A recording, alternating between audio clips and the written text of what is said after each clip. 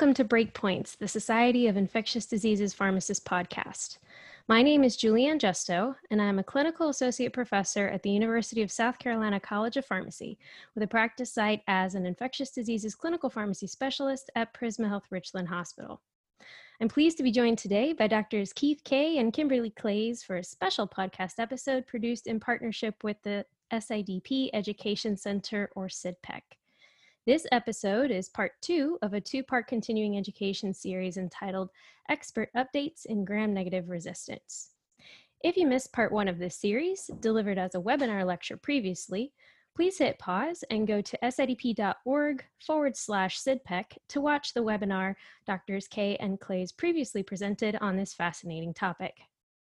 This podcast episode will serve as the Q&A portion of the same learning activity and is based on questions that came directly from you, our viewers and listeners. For a bit more background on our expert speakers, Dr. Keith Kay is a professor of medicine and the director of research in the Division of Infectious Diseases at University of Michigan. He has spent his career managing hospital-acquired infections and antimicrobial resistance. His particular areas of interest relate to resistant gram-negative pathogens and the treatment and prevention of infections caused by these organisms. Julie, thank you so much for having me. And Kim, I look forward to another fascinating interactive discussion with you as well as with Julie. Fantastic. Thanks, Keith. Our second guest is Dr. Kimberly Clays. She's an assistant professor at the University of Maryland School of Pharmacy and an antimicrobial stewardship pharmacist at University of Maryland Medical Center. Her research focuses on antimicrobial and diagnostic stewardship interventions to optimize treatment of bacterial infections, in particular, gram-negative infections that we're talking about today. Hi, Julie. Hi, Keith. Thanks for having me on the podcast and looking forward to answering these questions. And thank you both for joining us today. We're excited and fortunate to have received over 150 questions from viewers of your webinar. So there's definitely a lot of interest in continuing the conversation on this complex topic.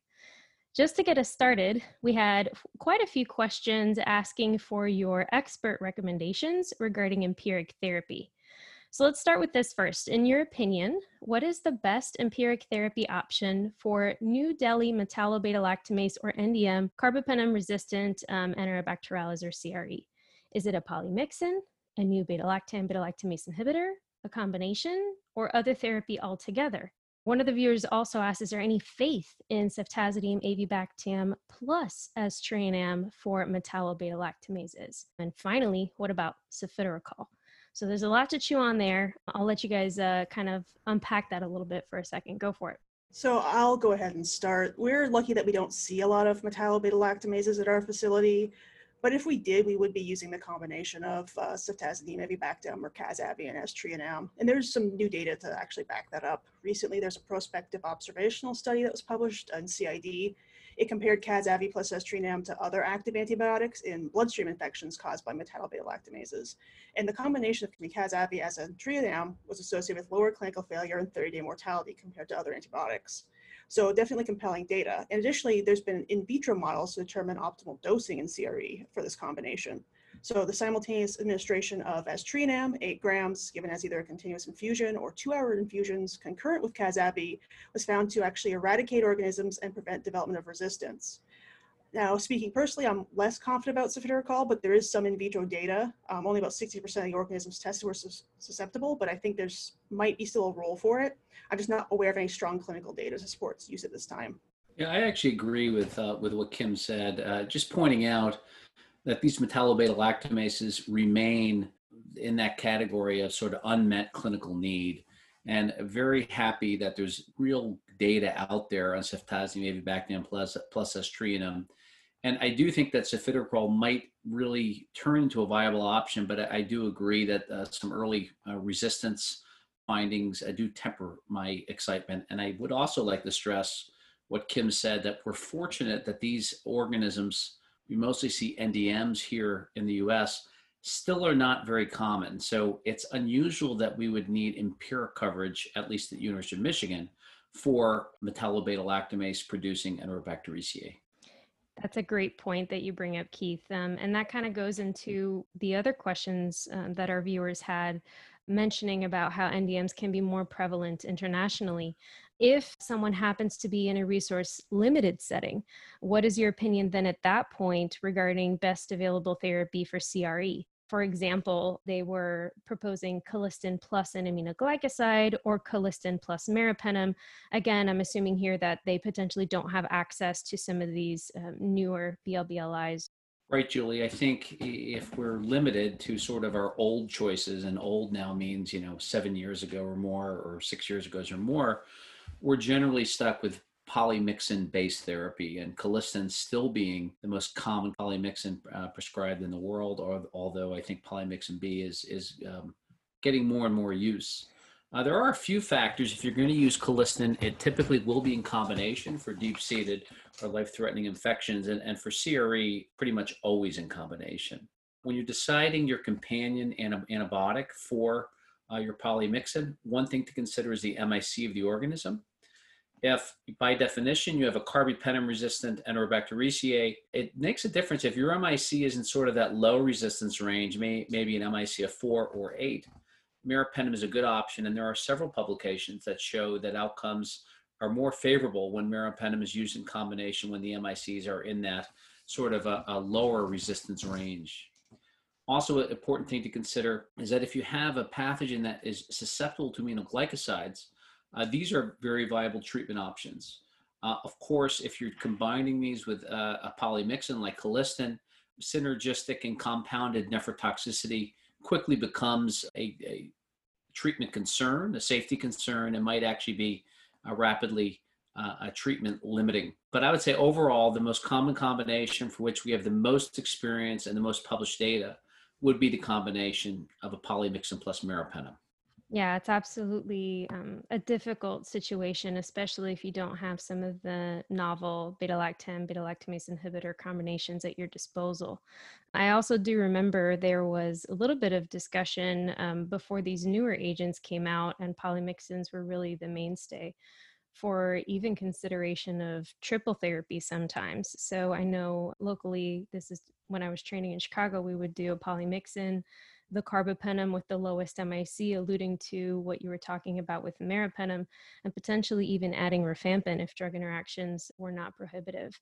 But to be honest, the outcomes with those therapies, at least published in the literature, were mixed at best. So another third agent would be something from the tetracycline class, particularly right. if it has in vitro susceptibility, something like a minocycline, a tigacycline, or an eravacycline.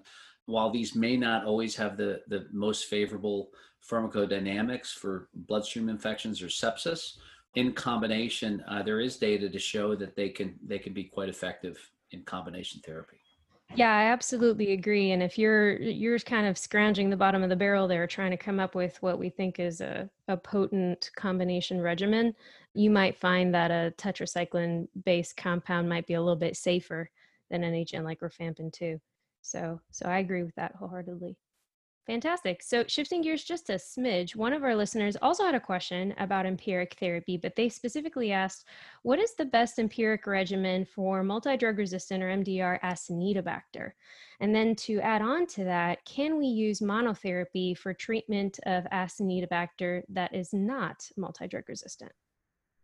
So I'll start just by talking a little bit about MDR Acinetobacter. It definitely represents an area where we have a dearth of good data, and it's still one of those unmet needs with our current antibiotic armamentarium. It's difficult in the presentation to go into this in too much detail. There's a lot of nuance, and there's really no one right answer. I would say the list of agents that come to mind when I'm confronted with an MDR Acinetobacter are usually sulbactam in the combination of amsulbactam, what we have available to us. So a high dose amsulbactam to get to our sulbactam concentrations we need. Carbapenems, polymyxins, aminoglycosides, the tetracyclines like we were talking about, in particular minocycline, and usually in some kind of combination which is directed towards the organism based on the susceptibility pattern.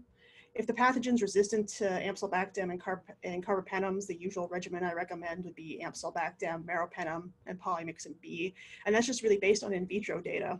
I've had less experience using other combinations such as mero, mino, and poly B though. Yeah, those are really good points, Kim. Just to sort of focus on some of the terminology and differentiation, whether you call an Acinetobacter susceptible or multi-drug resistant, I often will think about it as susceptibility to what I think are the two cornerstone treatment agents, being carbapenem, like Ameripenem, imipenem, or doripenem, and also a sulbactam. In the US, that's going to come as amsulbactam. So I think if you have, whether it's MDR or not, susceptible and not meeting MDR criteria, if you have susceptibility to one of these agents, appropriately dosing these agents, I think monotherapy in general is quite reasonable.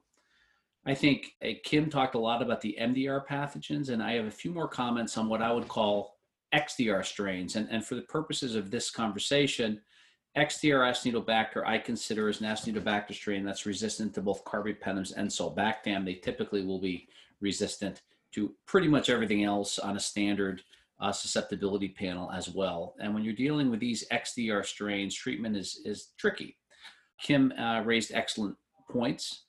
I think certainly for critically ill patients and those patients with deep-seated serious infections like severe pneumonia or bloodstream infection, combination therapy is the norm. And I would say often combinations of polymyxins plus a carbapenem, or again, as Kim reminded us, remembering about those in vitro and susceptibility results and not just looking at the interpretation of R or S, but looking at the MICs.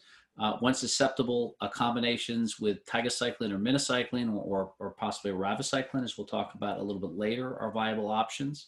There are other combinations. Kim named a few, but I would say these polymyxin carbapenem or polymyxin tetracycline derivative combinations, plus or minus sulbactam, are the most typical combinations that are used. I would say in terms of newer agents, cefiderocol is an option, but well, let's just say that things are a bit complicated when it comes to cefiderocol. And I am very much looking forward to I know we're going to spend some time later specifically talking about cefiderocol and Acinetobacter. So I look forward to that. Oh yeah, we got lots of questions about cefiderocol, so we're going to put a pin in that and come back to that in a little bit. But overall, I absolutely agree that this particular pathogen is one of our toughest challenges in the clinical setting. I can just add that our local strategy matches what you've both described for what that's worth. So thank you very much for going down the Acinetobacter pathway for a little bit. The next question that I want to shift to is regarding the hospital-acquired pneumonia and ventilator-associated pneumonia empiric coverage. And in particular, there is a listener that had quite a few questions with regards to utilization of double anti-pseudomonal coverage. They mentioned, quote, although the reasoning behind using double coverage theoretically should make sense, do we really have high-quality evidence that it is any more beneficial? It seems counterintuitive to our promotion of antimicrobial stewardship if essentially all HAP-INVAP patients would meet at least one MDR risk factor with likely minimal mortality benefit and a greater ADE risk. Do you have to use double Pseudomonas coverage empirically in severe HAP if local resistance to your, quote, go-to anti-pseudomonal agent is less than or equal to 10%? Or are we just perpetuating the problem by double covering everyone with an aminoglycoside or fluoroquinolone add-on therapy? Holy moly, Julie, that is a loaded question. And that's an excellent question, and it's complicated, and there's several parts to it. So I want to just take a step back. And when we're talking about quote unquote double coverage, an important differentiation is whether we're talking about double coverage for empiric therapy or whether we're talking about double coverage for a confirmed pseudomonal infection. And those are two very different issues. Let's focus on empiric use of double coverage, for which I feel like there's much better data to support this. Two important things to remember. The goal of empiric therapy with combination therapy is to increase the likelihood that you're providing effective, active therapy for the infecting pathogen. And by definition, in the empiric phase, you don't know what that pathogen is. This is where susceptibility rates in your ICU, if you have high rates of pseudomonal resistance to a broad spectrum of your anti-pseudomonal options, obviously combination therapy makes a lot of sense in that setting. Another thing to consider is how sick the patient is. And I would argue, and the guidelines do get into this, that even if you have a good pseudomonal susceptibilities in your ICU, you have most of your agents are 90% plus active, but your patient has severe sepsis And if you don't get effective therapy on board, there's a high likelihood that they are going to die. Even in that setting where you can't afford to be wrong, where being wrong or missing coverage could be the difference between life and death, even in those scenarios, I think initial double coverage makes sense. And sort of those moderate to severe cases where you have someone who's not floridly septic and is can be a little bit more hemodynamically stable, those are cases where you can look at your local susceptibility rates and possibly go with a monotherapy option. Important thing to remember from stewardship perspective is these empiric recommendations and guidelines around combination therapy are only for the empiric phase. So it's not like we're committing everyone to 7 or 8 days or more of multi-drug gram-negative therapy. So it's really for those initial few days of therapy, getting quality specimens or as quality specimens as you can get. Respiratory specimens can help the guide therapy and can try to limit the duration of time that you're using a combination therapy. I think that familiarity with local data and development of local risk scores can help to identify patients who are at the greatest need for empiric double coverage. And these sorts of approaches are wonderful stewardship projects and make a lot of sense to me and can work as nice complements to the published guidelines.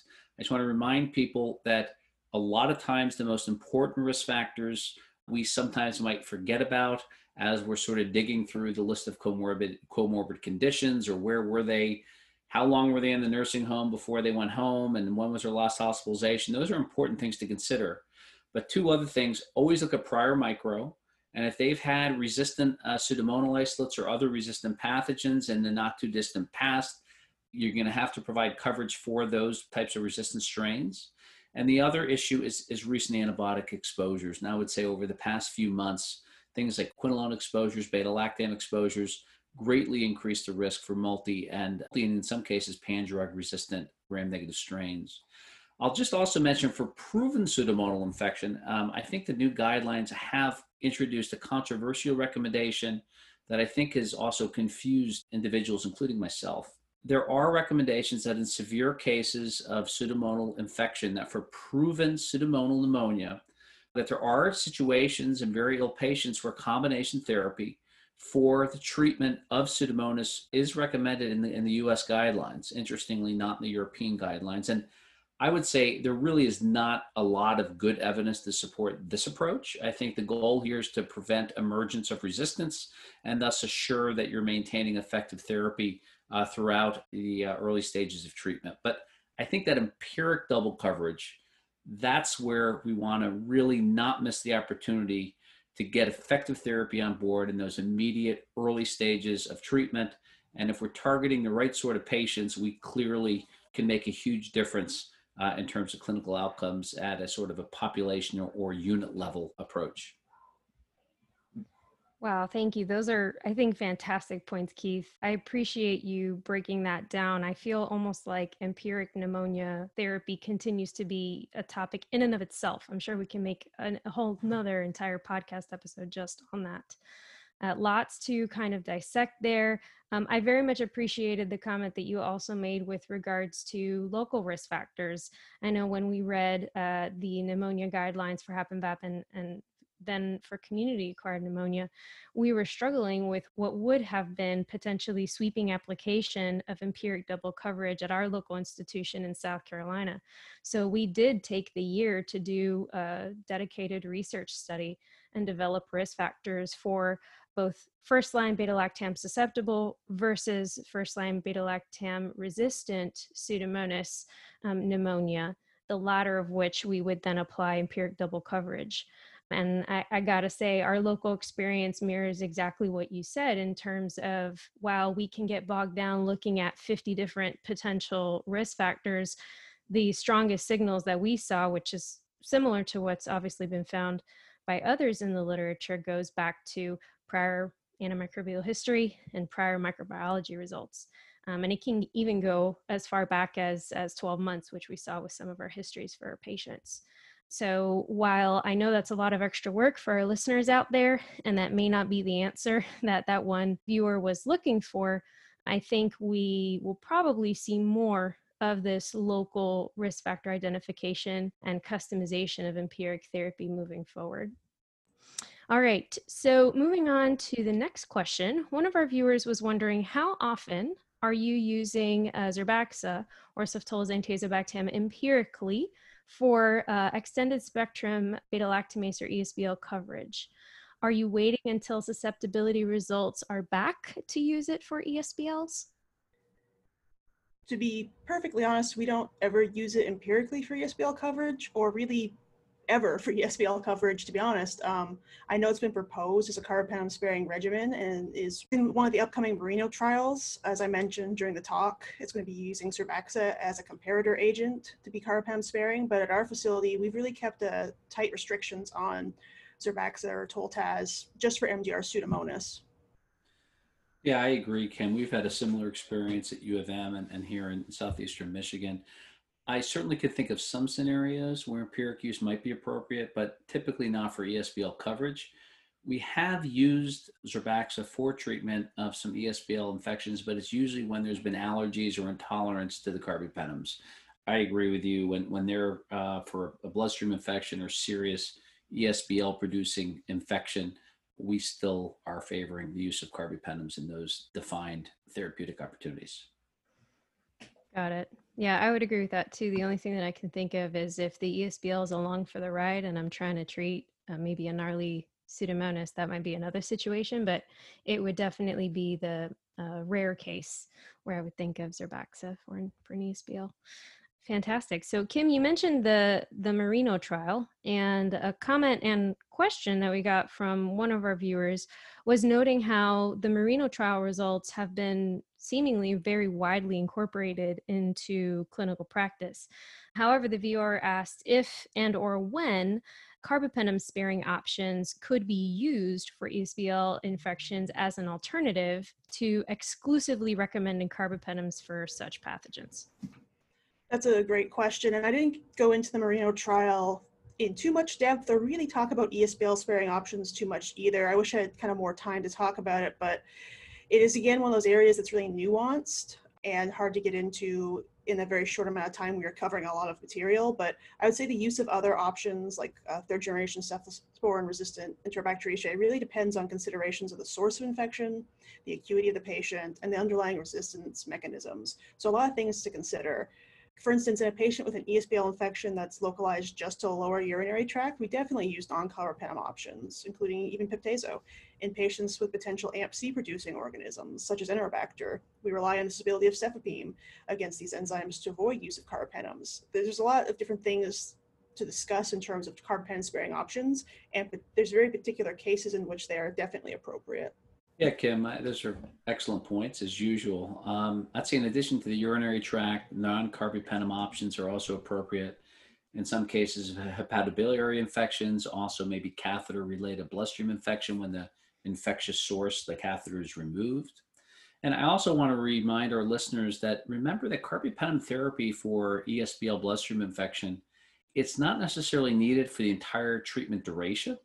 And the Merino trial, that they certainly did not routinely use it for the duration of the infectious episode. Carbapenem therapy can be de-escalated, of course, once you get those susceptibility results back, but non-carbapenem options that are active certainly can be used when patients stabilize or when they clear their bacteremia. All right. So, on that same train of alternative options, do either of you see a role for the combination of Avicaz and Meropenem? So, one of our viewers wanted to know. You know, I have never used this combination. If I squint and think very hard, I suppose there might be some scenarios, but I'm not sure what that combination would offer over something like an imipenem or Labactam, which I think we'll talk a little bit more about later. But I'm interested, Kim and Julie, what are your thoughts about that proposed combination? Yeah, I think it's an interesting question. It's almost like we're just playing musical chairs with some of these combinations when we do the mental exercise. But I agree with you, Keith. I can't unfortunately think of any scenario where I would preferentially look to Avicaz and Meropenem together. The similar combination that I could consider is Avycaz plus aztreonam, as the aztreonam would gain me MBL coverage. Meropenem, unfortunately, would not afford the same gain. And that's something that we kind of talked about at the beginning of this episode. Alternatively, as Keith mentioned, we could consider imipenem relebactam or meropenem vaborbactam if a carbapenem with the CRE coverage was really needed. So I'm struggling a little bit to see a situation where I might use Avycaz and Mero together. Yeah, I agree with both of you and everything you've said. I can't think of anything off the top of my head either.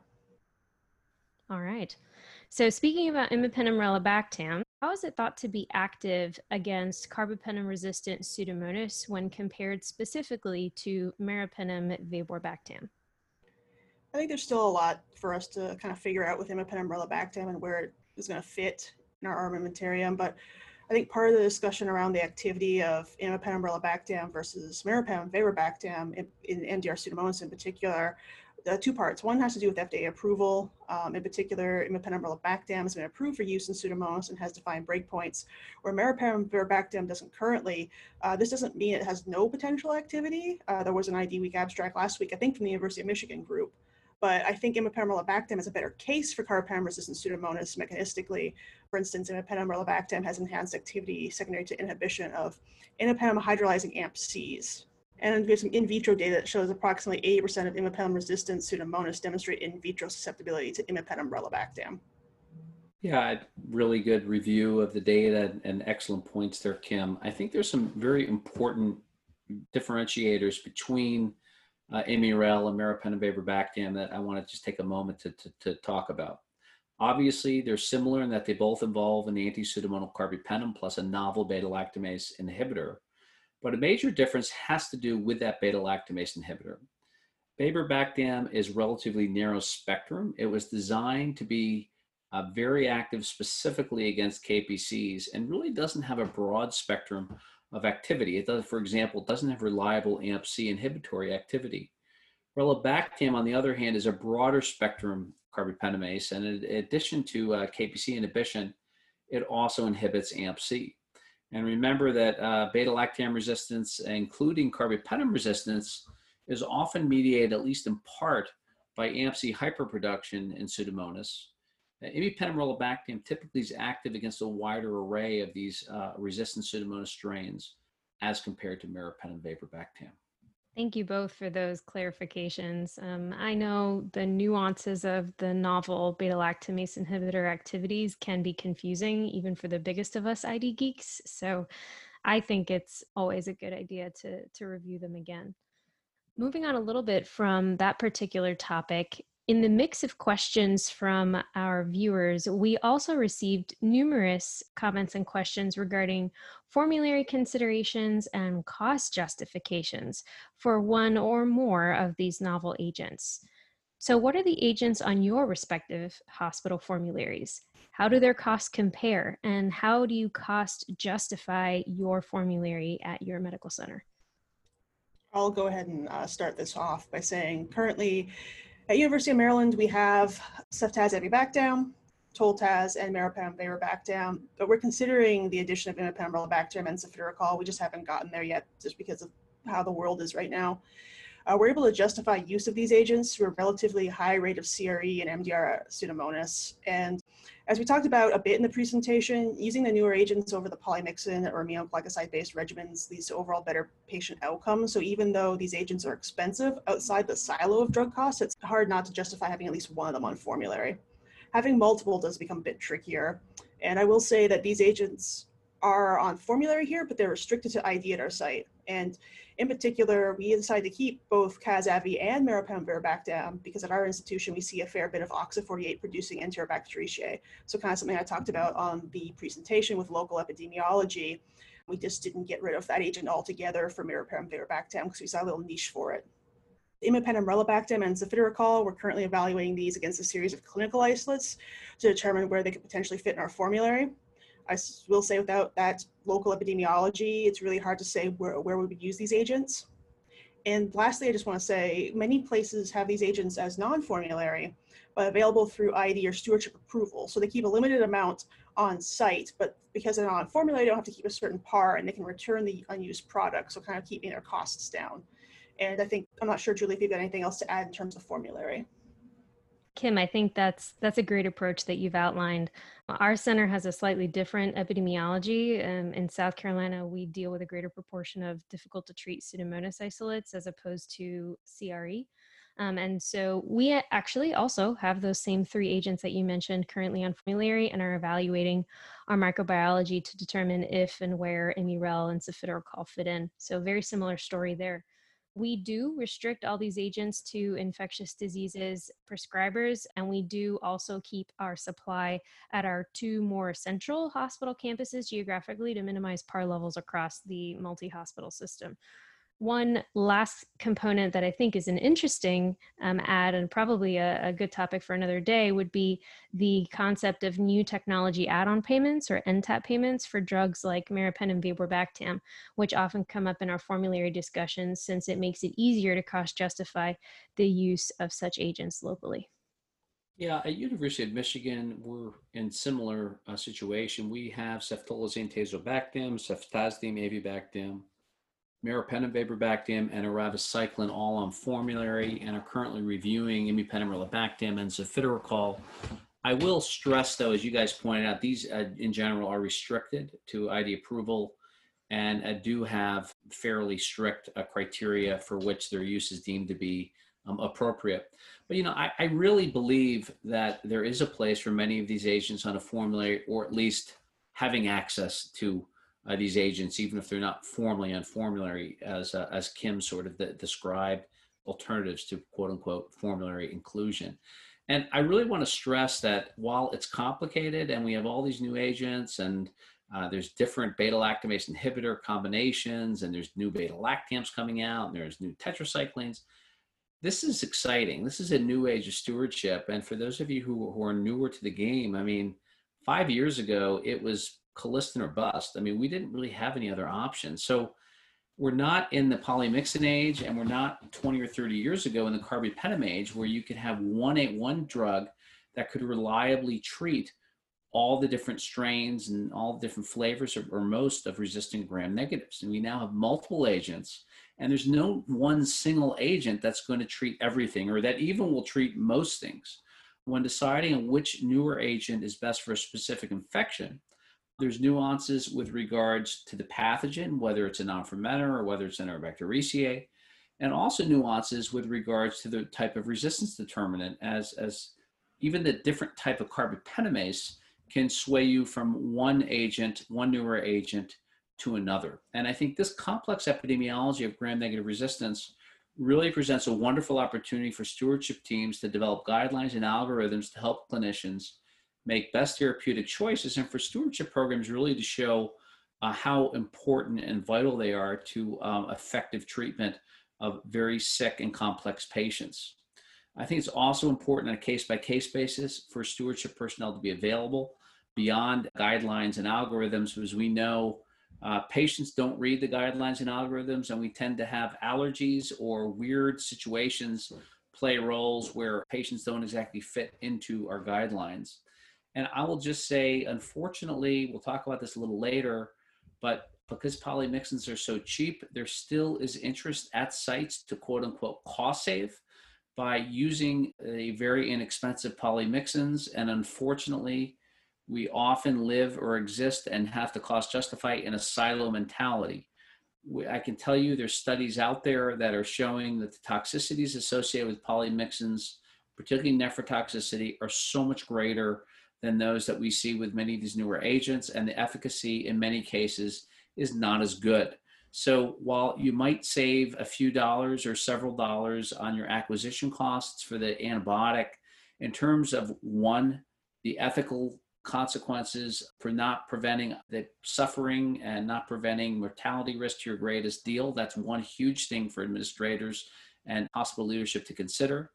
And the other is the indirect costs. When you move outside of that pharmacy silo, the duration of hospitalization that increases with toxicity, or with a prolonged duration of bacteremias, or poor efficacy. So, cost is relative. And I know sometimes we feel like we're yelling into a vacuum, but it's the truth. And we just have to stick with it and keep sticking to the need for safe, effective choices.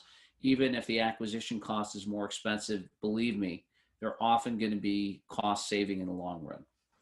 Thank you, Keith. I very much appreciate that historical perspective. It is very difficult and time consuming to review each of these novel agents, but from what I'm hearing you say, essentially, we need to stop complaining because this is a high quality problem relative to where we were even 5 or 10 years ago. Is that right? Julie, I'm giving a historical perspective, so I am getting a few gray hairs, but now I guess I'm going to take that as a compliment. I think I'm I historical. didn't say So, you were there 10 years ago. I just said it was the oh, I was. historical perspective.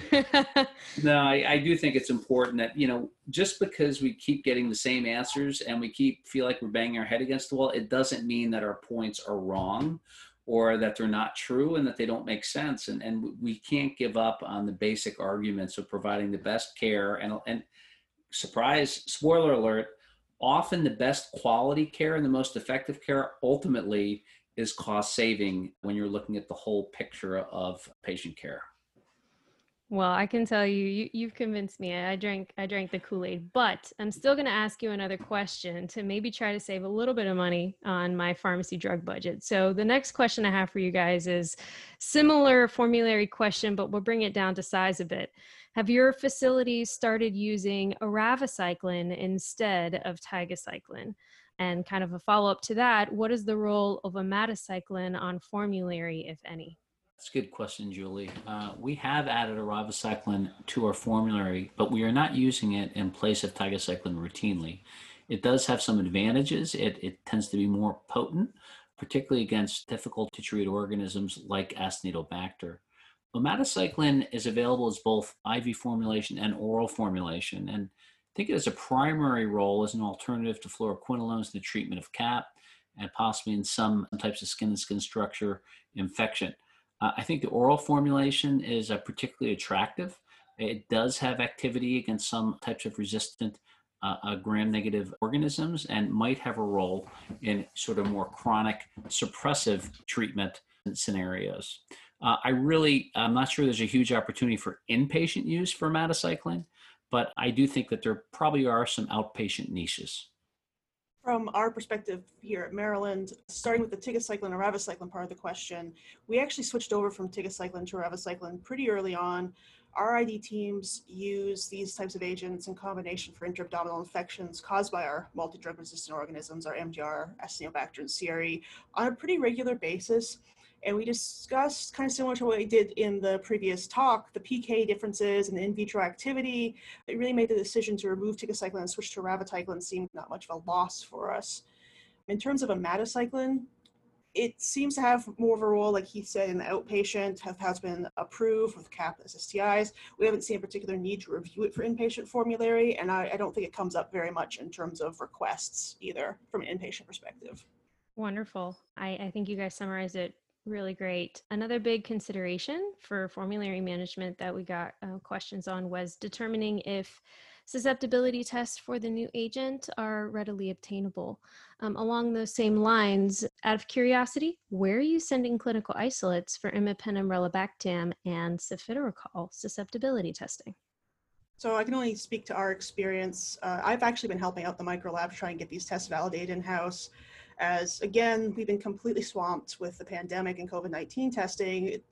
This has been a hat that I didn't think I'd wear, but I'm trying to get these things approved, digging through the freezers, trying to find some clinical isolates to test it against.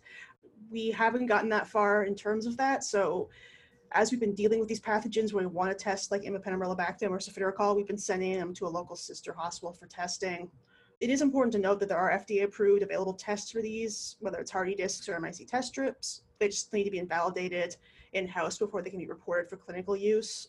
Also, one of the things we've come up against that I did want to point out, as of when we're recording this, ARUP hasn't validated cefiderocol testing, so you can't send it to them for any testing. You know, Kim, I've had a similar experience when I was at Wayne State and Detroit Medical Center a few years back. Using discs and MIC test strips that we validated internally.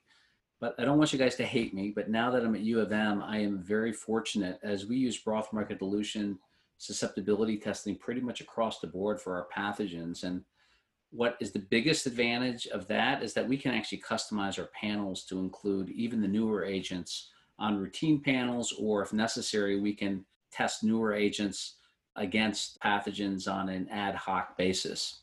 So we can run imipenem-relebactam and cefidocrol susceptibilities routinely, as we do on our non-fermenter panels. But we also, if we have a pathogen for which we want to test it, but it's not on the panel already, we can have the lab do that with another BMD test. Oh man, I think if you're trying to make Kim and I jealous, you've totally succeeded, Keith. Locally, we've been able to order the commercial tests for ImiRail and cefidocrol that Kim described as well, but it took a lot of work for a microbiology staff to validate this. This was pre-COVID era. I think if I asked them now, I would struggle to get that done. So shout out, first of all, to all of our microbiology colleagues who are listening, who make incorporation of these novel agents into clinical practice possible. To get even fancier in the lab, do either of you employ synergy testing? And one viewer specifically asked, for pan-drug resistant Acinetobacter, which synergy combination are you using and based on what? So where I am right now, we do not have in-house synergy testing readily available. I think one of the things I miss about Detroit is being able to send them just across the street to like the ARL or something and have them do some synergy testing for you. I would like to have that, but unfortunately, I think we're aligned with most places that we don't have that available to us. So we really rely on previously published in vitro studies to help guide our decision making instead. In particular, we talked about earlier the combination of a beta-lactam and polymyxin, such as Amsulbactam and polymyxin, or Amsulbactam marrow and polymyxin. And for XDR organisms, that combination in particular is what I usually rely on because it just previously published in vitro data that demonstrates pretty good activity overall. Kim, just like you guys, we don't have in-house synergy testing. I do agree the meropenem polymyxin combination is a good bet for synergy. Also, I think combination with a polymyxin along with a minocycline, Taiga, or ravacycline, particularly if they have in vitro activity, can be a valuable combination. And if for truly pan-drug resistant, where you have R's across the board, and maybe even for your colistant, in those cases, triple therapy, as you're saying, possibly with sulbactam, meropenem, polymyxin, plus or minus a minocycline, tigacycline, or ravacycline, you're sort of in the Wild West in those situations. Absolutely. For even more fun in the lab, I think all of us kind of feel at home there. Can you discuss any advice or experience with rapid diagnostic testing platforms? So for example, Accelerate Pheno, Verogen, CarbaNP, and so on. Are there any helpful pros and cons that you've noticed regarding these current systems that are out on the market? I'll go ahead and get started and kind of take the question and steer it towards blood where I'm most comfortable and just get up on my soapbox for a couple minutes. Currently, here at Maryland, we use a combination of MALDI-TOF and Verogen. We can fill an entire hour just kind of talking about the nuances of the different rapid diagnostic tests and platforms. But briefly, MALDI-TOF, it's got a fairly extensive panel of organisms that it can identify outside of the talk today, but like yeast, mold, mycobacterium, against a reference library. It's used to identify resistance, is more experimental. There's nothing really approved, but there are publications looking at its potential to identify resistance. That's just kind of further down the road. In terms of other molecular tests, I'm thinking BioFire, BCID, Verogen blood culture panel, GenMark, ePlex BCID. They have slightly more limited organism identification, but they do have the ability to identify some key genetic resistance markers for both the gram-positives and gram-negatives. But not really to sell them short. They do detect about 90% of the pathogenic organisms that lead to bloodstream infections, but there are some differences in terms of what they can identify. There's also some important nuanced differences between these panels.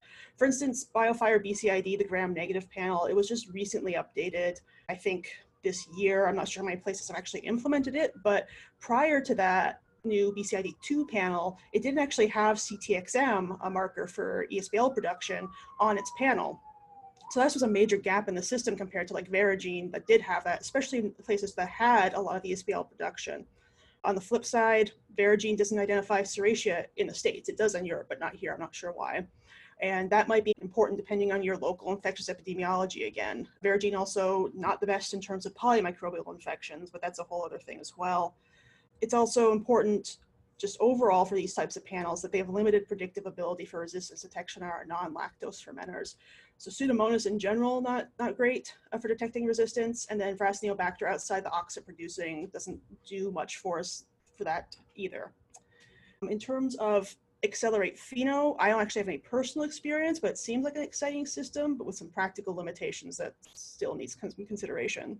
Without going too far into the weeds, Accelerate does give phenotypic susceptibilities for, it's a shorter list, even shorter than the moleculars like BioFire and Veregene, but it does give us those phenotypic susceptibilities as well. The ID is usually within an hour or so. The susceptibilities, I think, are about 7 hours later.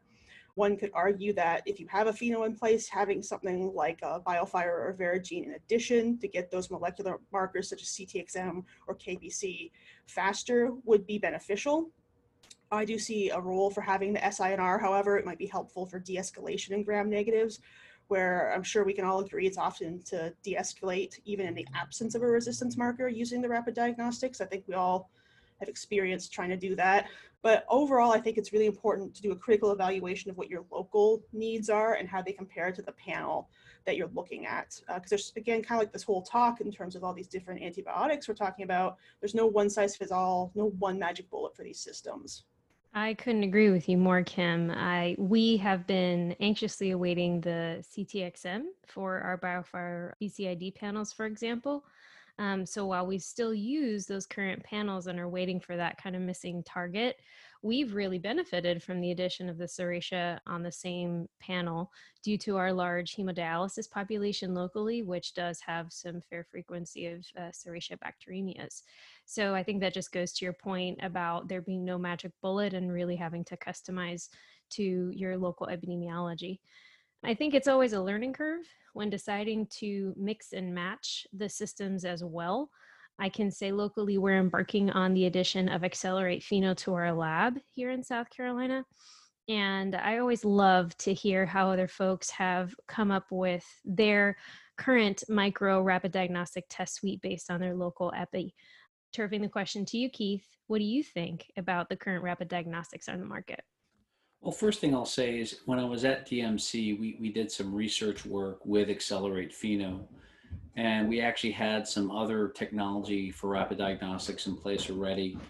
And where I think that Accelerate Pheno really provided opportunities for us was for rapid de-escalation. I think we found that there were opportunities to stop agents. We weren't missing with our current systems, we weren't having many cases of ineffective empiric therapy, but it definitely would have afforded us, if we had fully implemented it, to de-escalate and maybe avoid broad spectrum antibiotic days more effectively. At University of Michigan, we use a combination of MALDI-TOF and Veregene.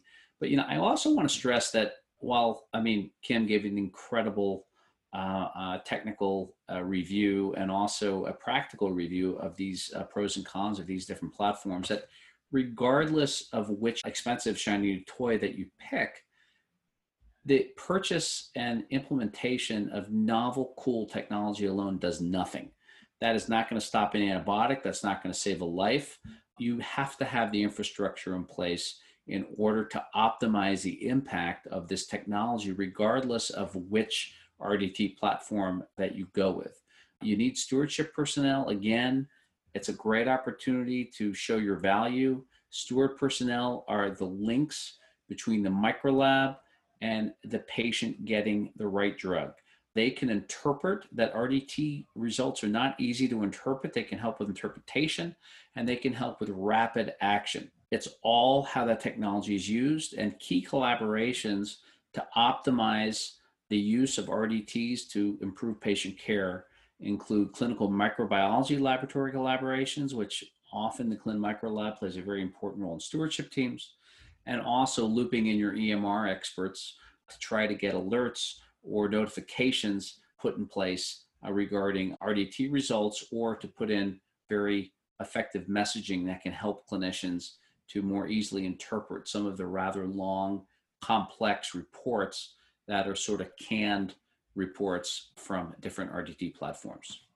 Yeah, I completely agree with Keith. Time and time again, the available literature shows that having some kind of ID stewardship, active review, and oversight of these results is really what's driving the improved clinical outcomes, and just kind of putting it out there in the ether and in the patient charts isn't really what's making it work. It's having someone actually actively implement it, and just having clinical micro and IT support obviously is essential. So I think you already shouted out to clinical micro, but we can keep shouting out to them. I think they've earned it, especially during COVID. Absolutely. Yeah, I think that makes, and I know for me personally, it can be daunting to look at all these different RDD panels. But I think the point that you both are making really well is that it's not what you pick as much as how you use it. So the devil's in the details there for implementation. All right. Well, thank you guys for going down that rabbit hole with us regarding rapid diagnostic tests. Hopefully the viewer got their question answered on that one. And just to switch gears a bit, but still staying within the microbiology lab, one listener was interested in hearing your thoughts on the recent CLSI polymyxin breakpoint changes. And I know we've got some polymyxin experts on this podcast episode. So what's your take on this change, Keith? Well, yeah, Julie, as our listeners might be aware, CLSI over the past year changed the interpretation of breakpoints for colistin and polymyxin B as well to intermediate if the MIC is less than or equal to 2, or if it's greater than 2, resistant. So what's missing here? There's no susceptible category. I have to say I'm a little ambivalent about this. In one level, as an ID expert, clinician, to not see the susceptible when I really need colistin. And if I didn't know about what the changes were and why CLSA did this, I would just be really confused, and I might have to call the micro lab, and it might really complicate the decision of using polymyxins when they're appropriate. Now, the flip side is why they did this, I think, is novel, and I don't know that CLSI has done anything parallel or similar to this with other agents. They did this in part because colistin and polymyxin B have major PK limitations, particularly colistin. And as you know, both colistin and poly B have significant toxicity issues, particularly nephrotoxicity. So they have major problems as agents. But now we have newer and safer options that are out there in many cases, not all, but in many cases, there are these newer agents which we've talked about. Many are beta-lactams and beta-lactam inhibitor combinations. You now have these available agents. So really, CLSI is trying to steer clinicians away from using polymyxins unless they absolutely have to. Polymyxins, I think in many cases or most cases, are reserved today for treatment of XDRS Acinetobacter, as we discussed earlier, when there's no other good therapeutic alternative available. And in many cases, you'll be using polymyxins in combination, not even as monotherapy. So it's a very interesting, I think, what's more interesting than the change in breakpoint itself is the reasoning behind it. And the reasoning behind it makes sense to me. I just have to get used to not looking for that S and not being able to find it. Yeah, I'm getting images of Jason Gallagher's like garbage bin on fire when it comes to talking about polymyxins, especially when you start thinking about the fact that the therapeutic index of those drugs is apparently non-existent. So to me, I think it's nice to be in a situation because of the newer agents that have come out where we can, for the most part, put colistin and polymyxin B back up on the shelf where they belong. Things have certainly changed from when I was a fellow. I still get flashbacks of struggling to dose polymyxins in a manner that doesn't also put my patient on dialysis. So I thank the viewer for that particular question. It's certainly an interesting topic, and we'll have to see how things roll out in terms of implementation. Dosing was a hot topic for many of our viewers as well. One viewer mentioned some clinicians are using meropenem 2 grams IVQ8 as a standard infusion in non-obese patients to treat ESBL bacteremia, even though the Merino trial used 1 gram IVQ8. So those clinicians argue that meropenem vaborbactam studies use the equivalent of meropenem 2Q8, demonstrating that that amount or dosing regimen of meropenem was in fact safe. So the question the viewer had for you both was, do you have a preference between 1 gram IVQ8 hours versus 2 grams IVQ8 hours of meropenem for ESBL bacteremia? So I think the discussion of meropenem dosing in the ESBL bloodstream infections really needs to be extended beyond just the dichotomy of ESBL, BSI, yes or no. So I'm going to kind of like usurp some of that question and switch it around a bit and say the consideration for which dose to use in my mind depends on the source of the bloodstream infection, the patient acuity, the meropenem MIC, and obviously this is all in consideration of their renal function. For instance, if a suspected source of ESI was CNS, or if the patient was septic and hyperdynamic, I would obviously lean towards that more aggressive dose. On the flip side, there is also consideration for meropenem pharmacodynamic dosing, which is usually 500 milligrams every 6 hours. But I'm not actually sure how often that's used in clinical practice, but the idea there is to increase the frequency, to increase your time above MIC as well. I'd say it really does depend on the ability to reach your PK/PD target in your given patient with your given organism causing that infection.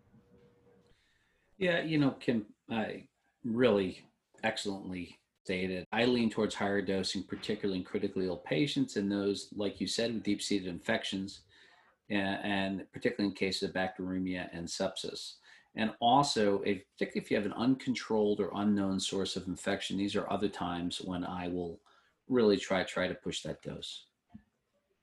Yeah, your practices mirror our local policy of, quote, go big or go home for these serious infections.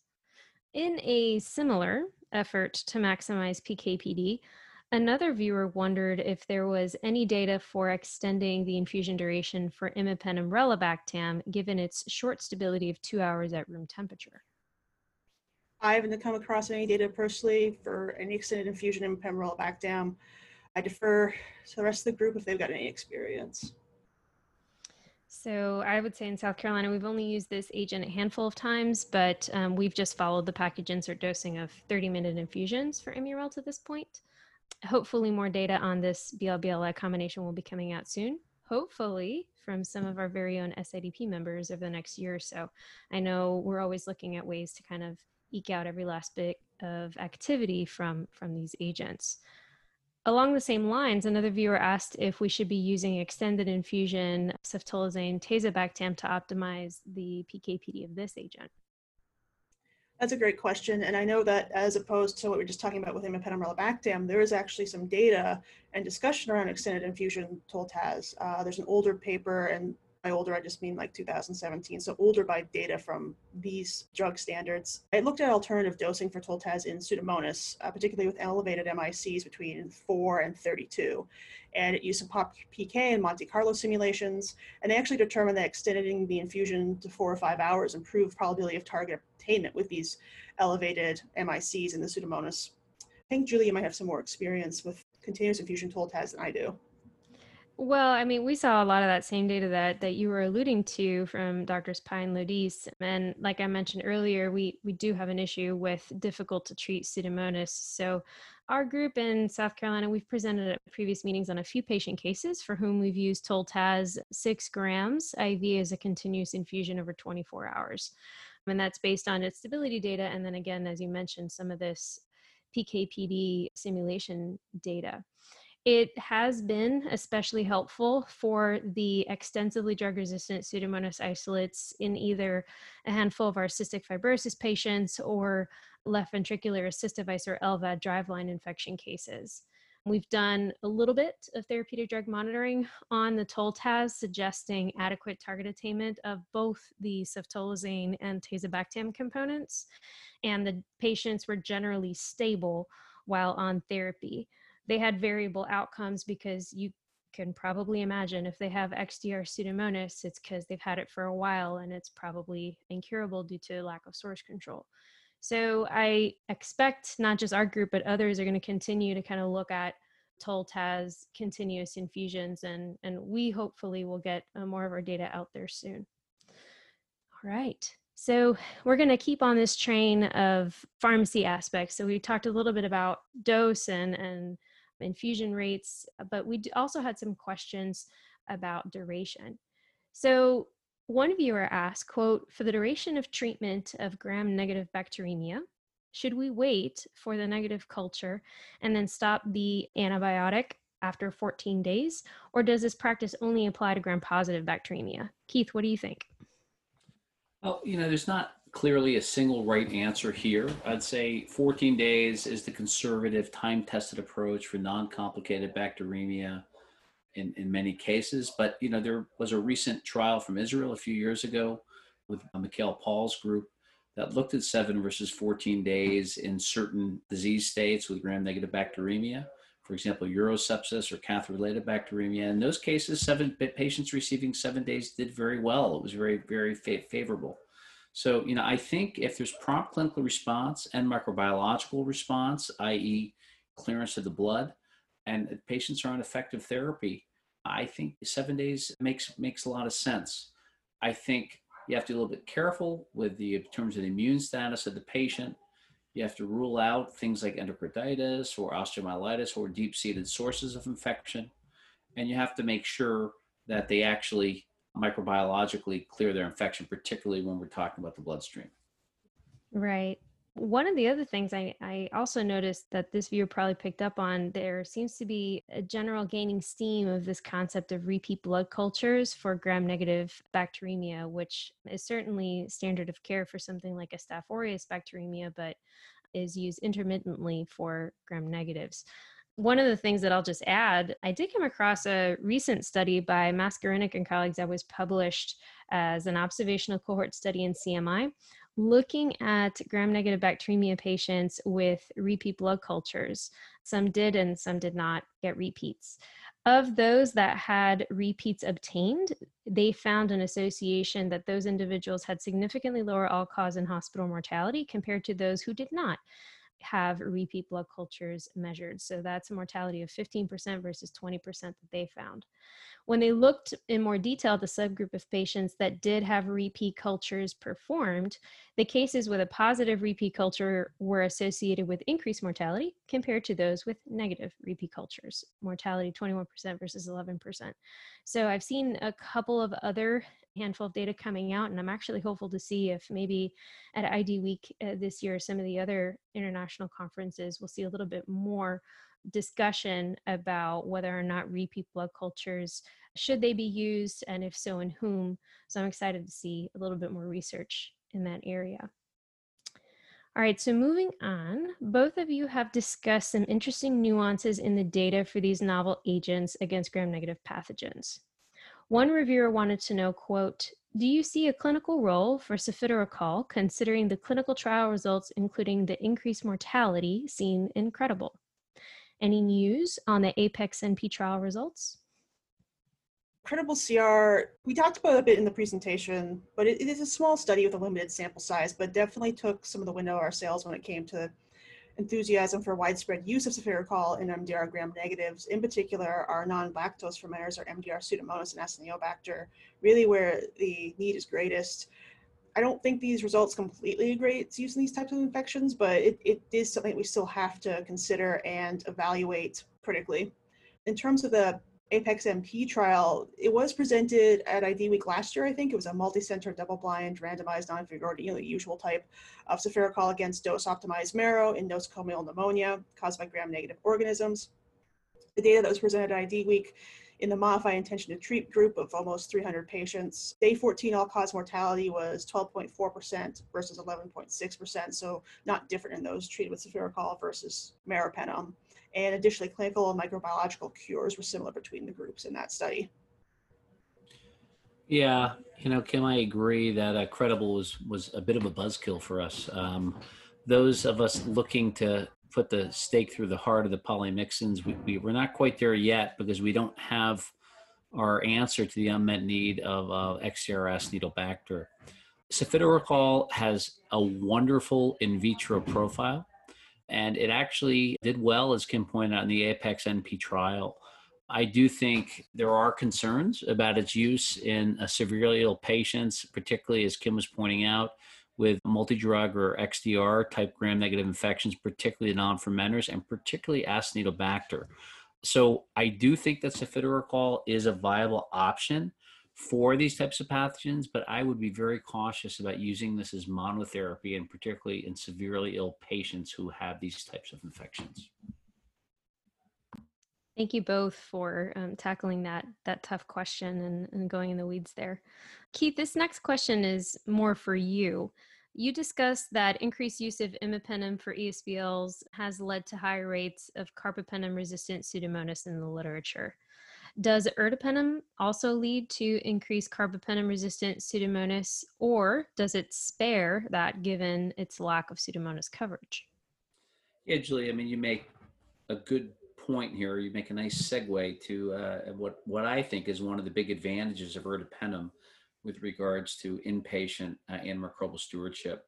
It is the fact that it's negligible activity against the non-fermenters, including both Pseudomonas as well as Acinetobacter. So therefore, it does provide less selective pressure for carbapenem resistance than does meropenem or imipenem or doripenem.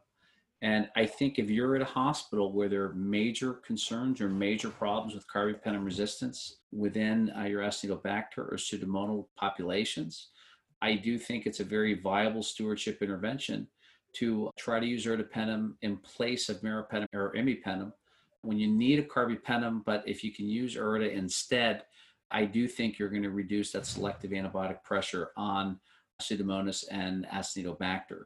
And I do think substitution in those situations, such as certain types of ESBL infections, I do think substitution of ertapenem for one of these anti-pseudomonal carbapenems is a viable and practical stewardship intervention.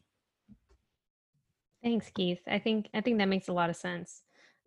So Kim, that one was for Keith. I'm going to turf this one to you. Has there been any good literature to show if Toltaz resistant isolates are susceptible to Cas-Avi? That's also a great question, and something I kind of touched on during the talk, but again, very quickly. I think you could make hour-long talks out of a lot of these different topics, but there is some in vitro data presenting susceptibilities for Pseudomonas and MDR Pseudomonas for Toltaz versus Cas-Avi in parallel, some of which we talked about briefly again. These studies, you can see that some isolates are Cas-Avi resistant and then Toltaz susceptible and vice versa. One of the studies, as an example, paper for Romney Humphreys in 2017, it looked at activity of these two agents in some 300 beta-lactam resistant Pseudomonas. Among these isolates, about 72.5% were susceptible to Toltaz and 61.8% to Cas-Avi. Among the Toltaz resistant isolates, 9.1% were Cas-Avi susceptible, whereas 36.4% of the Cas-Avi resistant isolates were Toltaz susceptible. And I think the takeaway also I wanted to point out in this talk was that resistance in Pseudomonas, as we've kind of talked about throughout, is a complex interplay of multiple mechanisms. So it's really hard to generalize these. For instance, ceftolozane is less susceptible to hydrolysis from AMP-C and less impacted by porons than Ceftaz, but then Ceftaz has the avibactam with it that inhibits ESBL type beta-lactamases and also inhibits some class A carbapenemases. So it's not something that we're able to place a broad statement on, and really, again, depends kind of on your local infectious epidemiology and the mechanisms that kind of, for Pseudomonas, still kind of remain a mystery to us because we don't have those rapid moleculars to tell us what's going on in there. Yeah, I think, Kim, you raise good points. It's interesting. At Michigan, I guess we're different in many ways. We actually, ceftazine avibactam is actually more active versus Pseudomonas as compared to ceftolozane tazobactam, but both perform very well. I will point out this is not the norm. Kim, I think you summarized what the norm is, that ceftolozane tazobactam is in general more active than ceftazine avibactam. We are currently exploring the molecular causes of this sort of discrepant resistance findings, particularly honing in on our ceftazine avibactam susceptible ceftolozane tazobactam resistant isolates.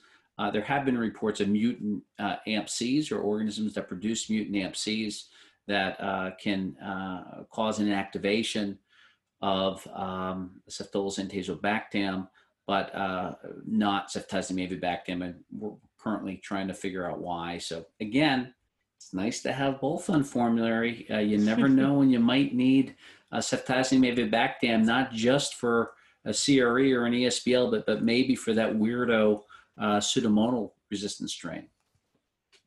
Keith, that's so interesting that you guys have seen that as well.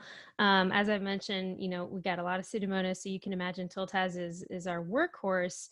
But I've seen at least 2 isolates that have emerged Toltaz resistant, and something's going on with the Cas-Avi and maybe even some of the other BLBLIs. So I honestly can't wait to read what you guys find.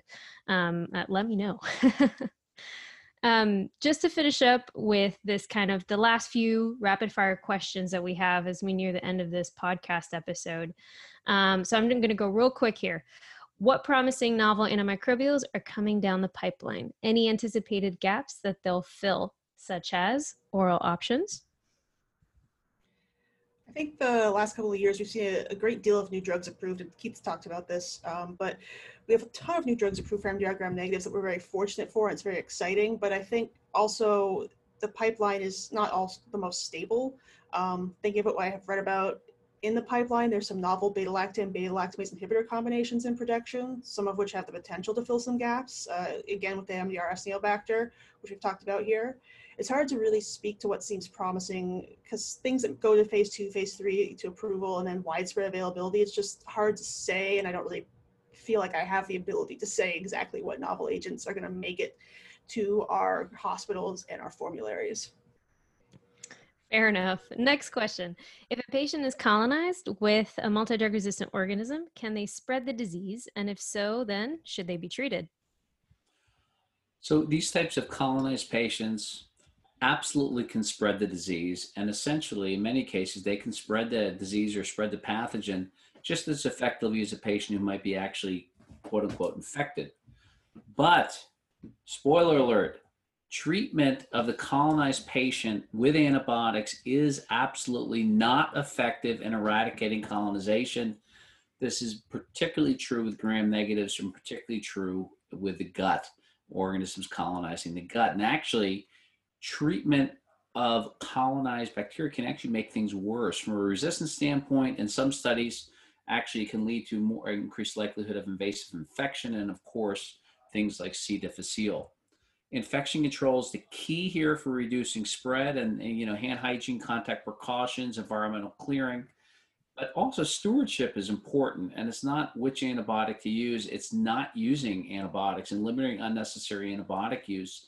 By doing so, you prevent overgrowth. The crabgrass analogy, where if you have a little bit of CRE in your gut and you start giving people antibiotics, that CRE takes over your healthy gut, and suddenly you have a whole big old gut full of CRE, and it might increase the likelihood of one patient causing spread of their CRE throughout the hospital. So do not treat colonization. You will not eradicate the MDRO by doing so. Got it. We heard you loud and clear. Don't treat the colonized. Next question. Are any of these medications indicated for the pediatric population? Also a great question, and pediatrics is something that we didn't really talk about in the presentation, and something that I'm not overly familiar with, so I had to actually go look this up. But for these agents, Cazavi has been FDA approved for use in pediatric populations. It was approved last year for complicated UTI and intra-abdominal for ages 3 months to 18 years. It's also important to note, even though that's the only one that's approved, the other ones have been discussed and studied to various degrees in terms of PK/PD and optimal dosing, and even some case series, Toltaz, imipenem, meropenem, meropenem, virabactam, and cefiricol. And some of these are actually currently being studied in phase 2 or phase 3 clinical trials in pediatric populations. So imipenem, meropenem, meropenem, virabactam, and cefiricol do have active ongoing trials.